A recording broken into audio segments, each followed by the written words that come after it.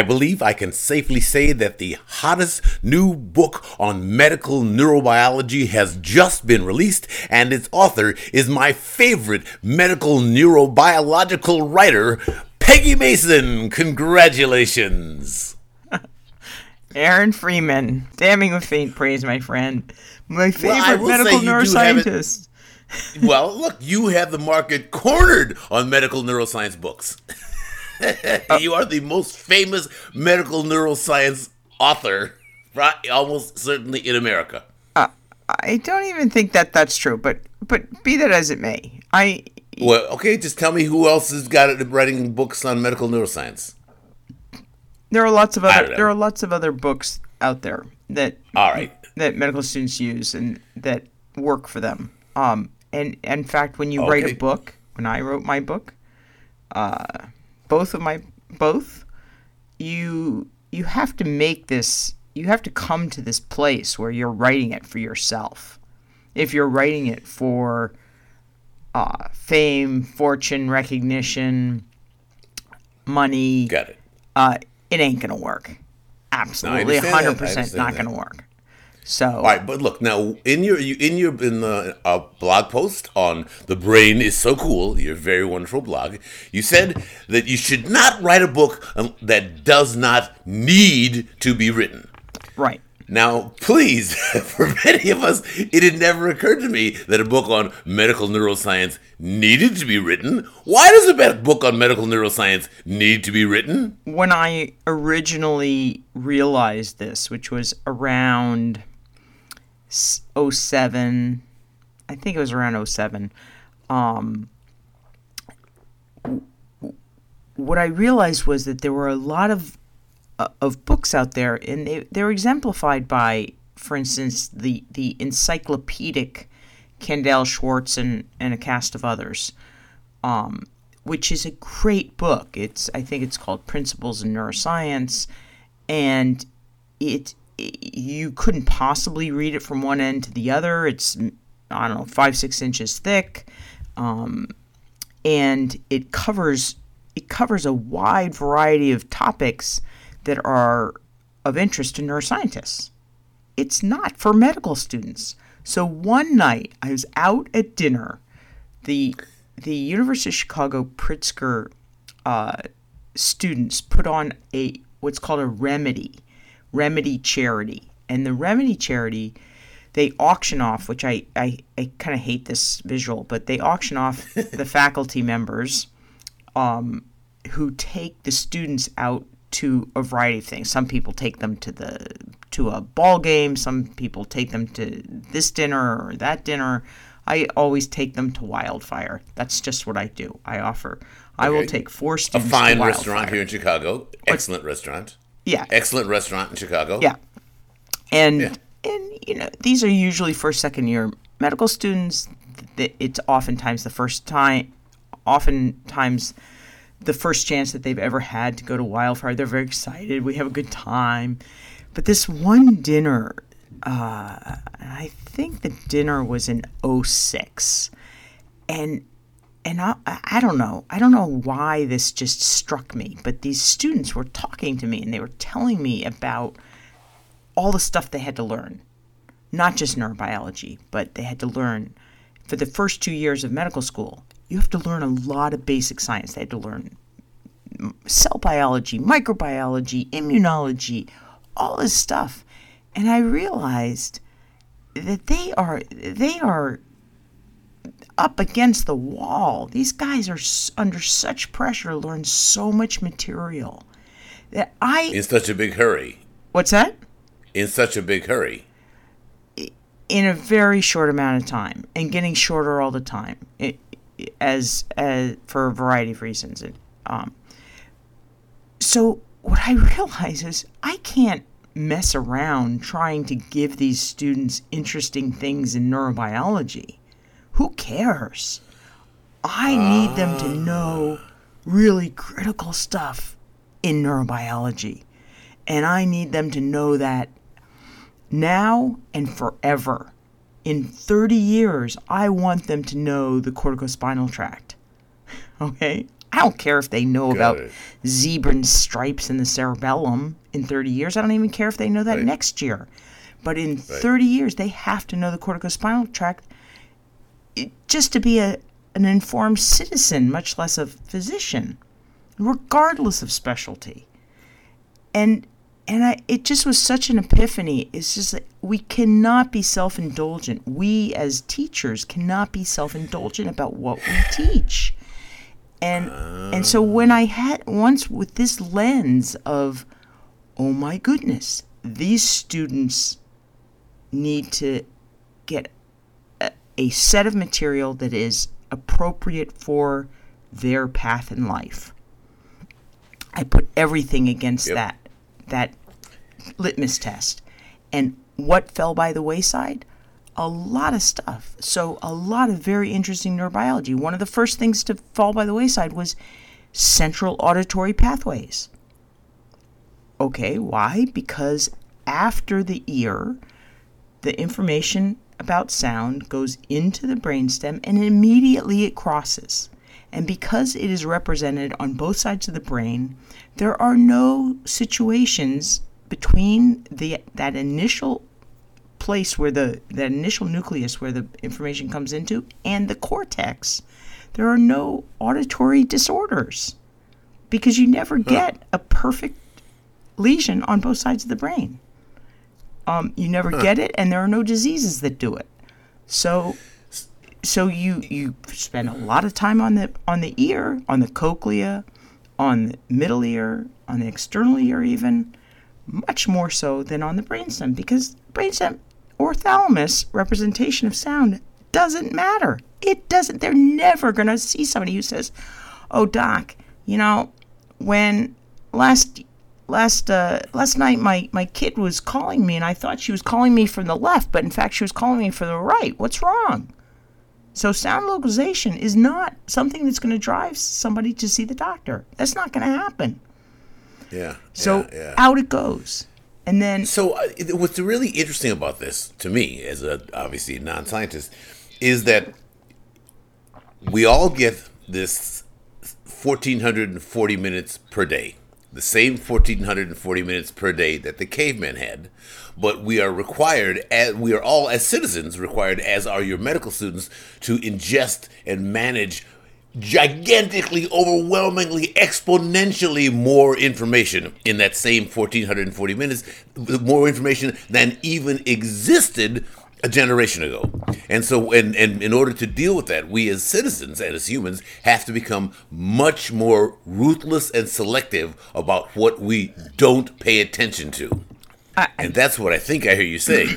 Well, I mean, I think you're exactly right. And here's the thing: they can do the selection, which is what always happens. If the teachers don't, as in the medical students. Yeah, if the teachers don't select, the students will select. But who's more equipped to select correctly or from an informed point of view? I am. For neurobiology, I'm more informed, so I'm going to do it. I'm going to do the hard work of selecting what it is that I think they need to know. That a medical student. What's going to be useful to them. And then I'm going to hammer it home over and over again. I'm going to try and make it entertaining, but I'm going to take out all that stuff that... Even is cool. You take out a bunch of really cool, interesting, fascinating stuff. Sound localization is one of the coolest stories in neurobiology. We're going to do a vlog about. We're going to do a podcast about that because we have that little thing. It's really wonderful. Sound localization is really amazing. Sound localization is really amazing. There's a U-Chicago connection to it. And, it's a great subject, but it was one of the first things to be cut. Yeah. So you did the first edition of Medical Neuroscience, which I personally have and really love and treasure, and it's also very useful. Medical neurobiology. No, medical neurobiology. I'm sorry, medical neurobiology, which is also a very useful when it takes your class, your MOOC, Yeah. understanding the brain and neurobiology of everyday life. But okay, so why is this book different than the first one? Why is the edition 2? Why did you need edition 2? So the impetus for edition 2 was not quite the same as the impetus for edition 1. One of the major impetus. What is the plural of impetus, please? Who knows?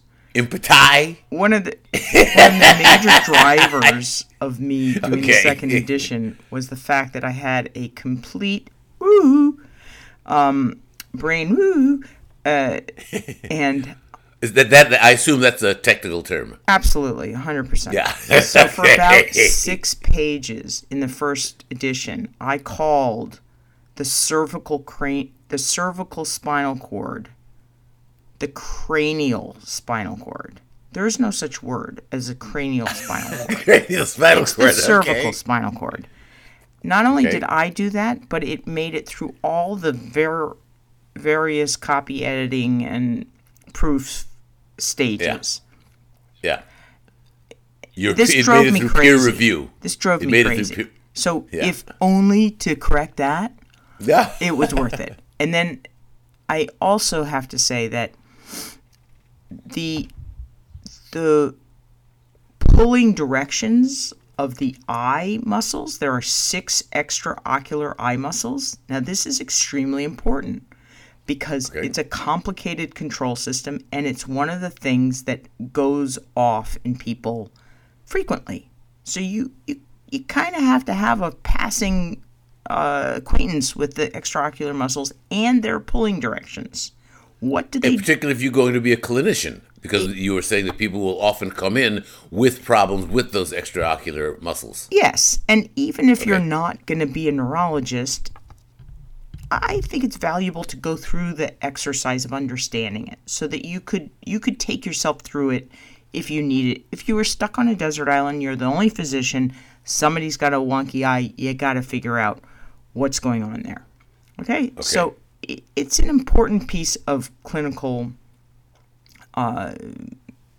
It's an important piece of clinical knowledge.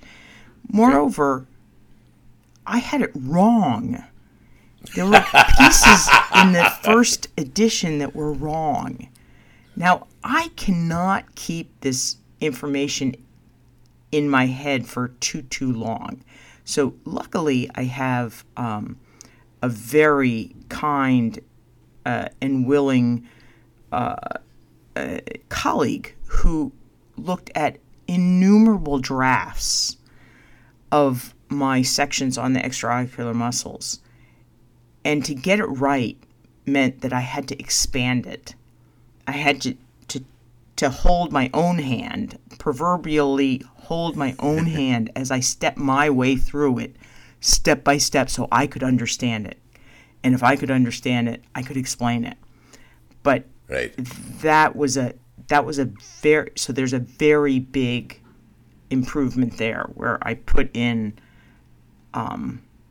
what passed his judgment as correct. So I'm pretty good. You know, listening to you talk about this reminds me of a very, very, very common phenomenon in writing overall, which is our darlings. Right? So there are certain things about neurobiology that I assume are darlings, things that you think are just really, really cool. Okay, maybe they're not 100% relevant to medical students, but they're just cool things to know, and they're cool things, they're cool phenomena. And in writing, in a lot of writing, you have to be first willing to kill your darlings, to just cut them, even though they're cool, even though they're wonderful and interesting and have great words associated with them. If they're not specifically on point, if they're not just crucial to what you're trying to do here, in your case, inform medical students, dead. And it's painful to do. It's horrible to do. I could not agree more. And the way I think about it is very Oscar Wilde. You always kill the one you love. Now, when I write a paper, Yeah. I usually start with a sentence or two that I am freaking in love with. I just think, the sun shone up my whatever when I wrote those two sentences.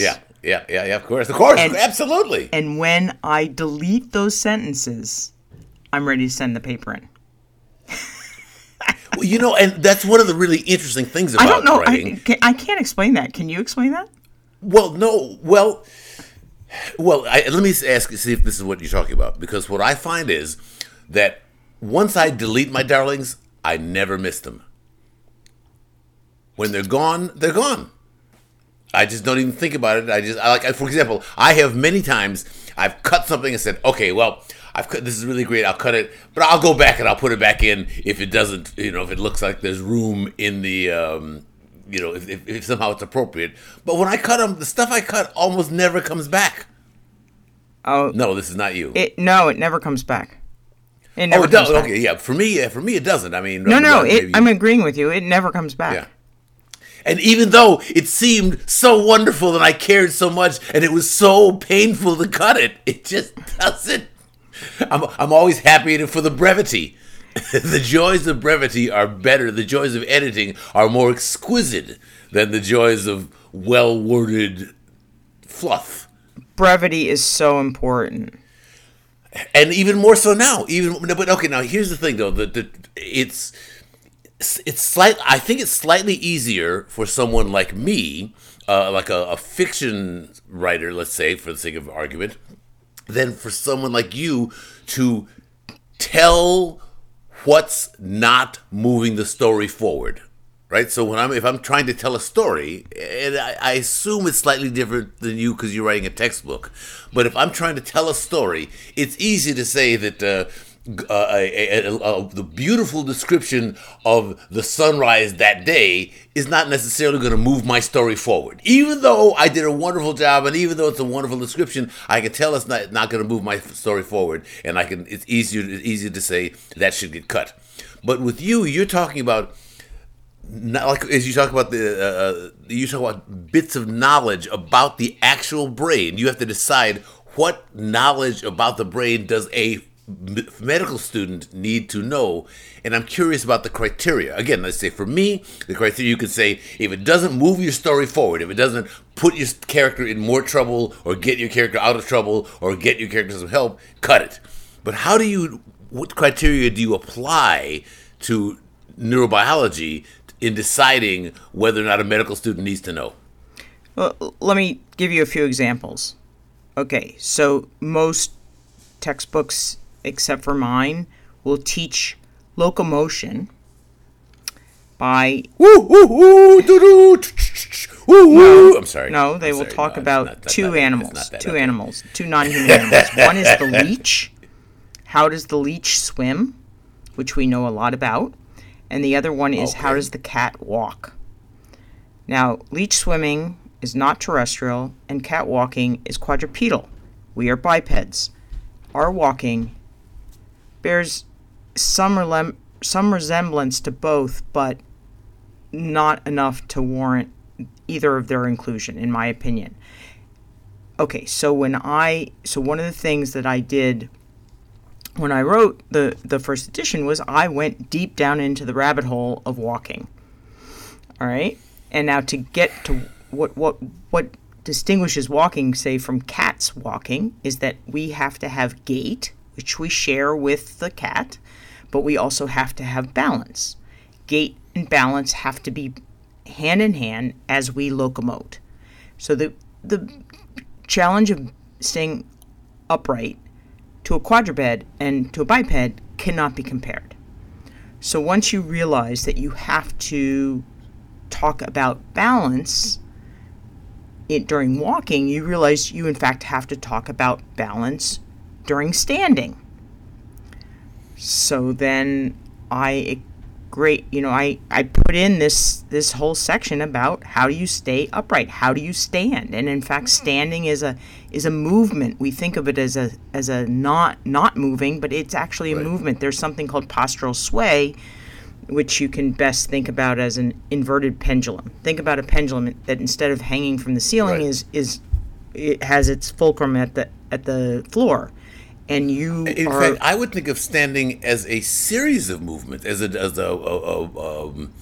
set of movements, right? Because don't you have to constantly adjust the balance in order to stay standing upright? absolutely. It is a very highly regulated movement. Postural control, maintaining a posture is a very highly regulated movement that involves most parts of the brainstem, some cortex, and a lot of cerebellum, along with the spinal cord, of course. It's a dance. I mean, standing is its own little dance to Totally. And there are Yeah. plenty of diseases, Parkinson's being one of the obvious ones, where the that postural stability is very challenged. Right. Right? Right. So the ability to do that standing dance. So then I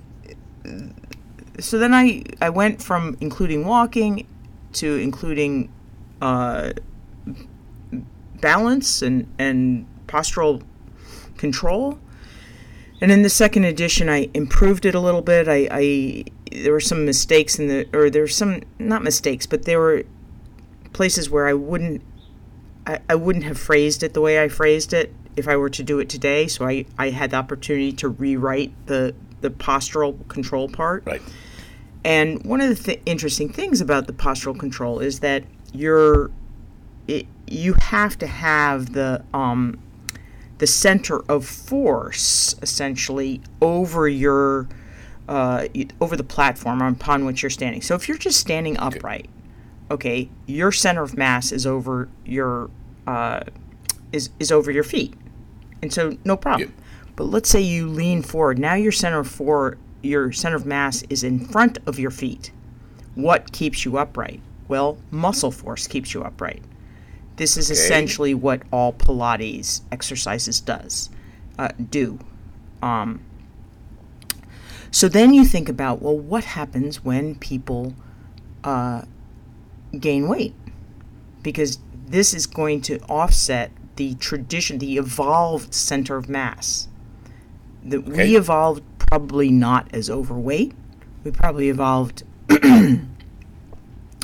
relatively thin because we were working hard for our lives. And physically, finding enough food was a problem. Finding enough food, a lot of humans. Finding food and water was a daily expenditure of energy to get the energy. So we were pretty close to zero balance, and so what happens now with a person who is obese? Well, the center of mass goes out, and that's going to require more muscle force to then bring the center of gravity back over your feet. And then I went down this rabbit hole of what happens to a pregnant woman. Just going to ask about that. That's right. So then I talked to my friend. My friend who knows about extraocular muscles, Callum Ross, is the same person who knows about this other stuff, and he points me to this incredible paper which looks at pregnant primates and how they adjust their posture, including pregnant women. And what's really shocking is there's a posture that pregnant women adopt that puts their new center of mass over their feet. So I don't know if you've ever noticed it, but women that are pregnant they sort of push their shoulders back. So now instead of having the center of mass out in front of their feet, now it's because they have changed the angle of their spine, it's now back on top of the feet. So I look at this, I'm fascinated by it. Time is running short on the second edition. I have a due date. I go upstairs, I'm talking to Giselle. I say, this is so cool, but it's really ancillary. I shouldn't include it, right? She says, absolutely not. Do not include this. I go downstairs. I'm a good girl. I don't include it. An hour passes. I still don't include it. 2 hours pass. Oh, I gotta put it in. And so, without telling Giselle, I don't know. I spent about 5 hours putting it in, agonizing making a over figure that illustrates it because it's too freaking cool. And I could justify it as this is applicable. This is about people. This is important for. Okay. It's important for clinicians. Certainly, weight gain is important to people. Pregnancy is important to people. These are very common phenomena. Right. Yeah, there's fine justifications. Excellent. But the decision to go down the rabbit hole and then the decision to keep the rabbit hole in or out of the story, these are very difficult. You're saying that. For me, whether or not it advances the story is forward. Well, is relatively easy. The pregnant thing it's a judgment call. I probably was somewhat self-indulgent in including it, but that's the side of the gray line that I came down on. Right. Right. Yeah, it's your book. Okay, but now did this topic, this particular business about standing upright and the distribution of weight, did that come up as a topic of discussion with your editors? Because you obviously have professional editors.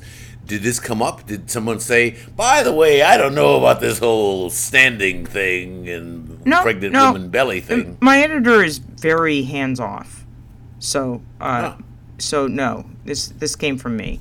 I mean, another one that was I would say up there with correcting cranial spinal cord into cervical spinal cord. That famous cranial spinal cord. That's a great thing to have. So up there with that was the desire to correct an absence, which was that I didn't mention cerebral palsy. Now, this is essentially me, the writer, as a follower. There are certain topics that neuroscientists have all decided are interesting and important to convey to new neuroscientists. And amongst those topics are not some very, very important ones that I spend a lot of time on. And one is intellectual disability, which I knew. I was cognizant of this, and it's in the first edition, it's in the second edition, but most textbooks don't have a section on intellectual disability, even though it affects an amazing number of people.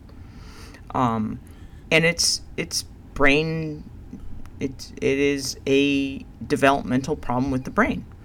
Right. That's not okay. It's got to be in there. Well, along the same lines, I felt that it was very important to include cerebral palsy, and so I managed to get cerebral palsy into the second edition. I'm very happy about that. So, do you hope that your average reader would be able to pick up Medical Neurobiology Edition 2 and get something useful out of it? Someone who's not taking your course, someone who's not interested. Is it your dream fantasy that this might be not a bestseller, but a moderate seller, like a popular book? Well, I don't have any illusions that it's going to be a big seller. It's too much money for a casual person to pick it up. It's only $80. Yeah, so it's the cheapest out there. It's the least inexpensive out there, but nonetheless, the $80 is not a trivial amount of money. No. And so the students regularly tell me it's the first textbook that they've read cover to cover. It is a very fun read. Yeah. Certainly, as medical neurobiology books go, it's the funniest. But I don't think that as many non-medical students are even in the game or even think about reading it cover to cover. But Right. so what do I hope? I do hope that neurobiology gets into the popular knowledge set much more than it is today. How that happens, whether it happens through my book, through our blog, through our podcast, through your blog or my blog, or a lot of different avenues, it doesn't matter to me. So let me say, what I obviously I completely agree with you, and how I think that would look is that I would someday like to have discussions, just as now we say, oh, he's just depressed, he's off his meds. I'd like to have neurobiology, the terms of neurobiology become as ubiquitous as are the terms of psychology. Nowadays we easily talk about paranoia, various psychiatric medicines, depression. We talk about them, and they are ways of saying, this is interesting. I mean, there are ways of kind of pathologizing behavior, but they ameliorate moral judgment. If somebody is just off their meds, then they're not just a bad person. So that I think that neurobiology, in the terms of neurobiology, when people recognize that there are neurobiological reasons for certain behaviors to explain certain deficiencies, that's what I would hope that those terms would be out there in the culture and be in water cooler conversational use. Yeah, personally, there's an old book called A Mathematician Reads a Newspaper. That's cool. Reads the newspaper. It's a great. Actually, I really like the opening, at least, of it. But I would want people to think about neurobiology in the same way that I do as I read the newspaper. So when I look at this whole fiasco with botched executions, yes, and trying to execute people with drugs that are not made to execute people, yeah, there's a huge neurobiology there that should be told, and it's for some reason, it's really lost in the weeds. The mass incarceration with social isolation, the use of social isolation in U.S. prisons is a neurobiological disaster that's happening. Thermoregulatory issues that are coming up because of the warming of the climate are huge, and how those intersect with exercise, how those intersect with unair conditioned prisons, and so on. These are all topics where neurobiology has something that it could contribute to the public conversation. You should do a podcast about these things. A neurobiologist looks at the news. What an amazing idea! I really think you should think about doing this. Maybe we could find like a comedian who you could work with to do it. Who knows? Just perchance. Just perchance. But on that note, I'm actually going to run out of here because I have to go and take care of my old body. But this is really so. But let us say that the medical neurobiology second edition, is it out now? It is out.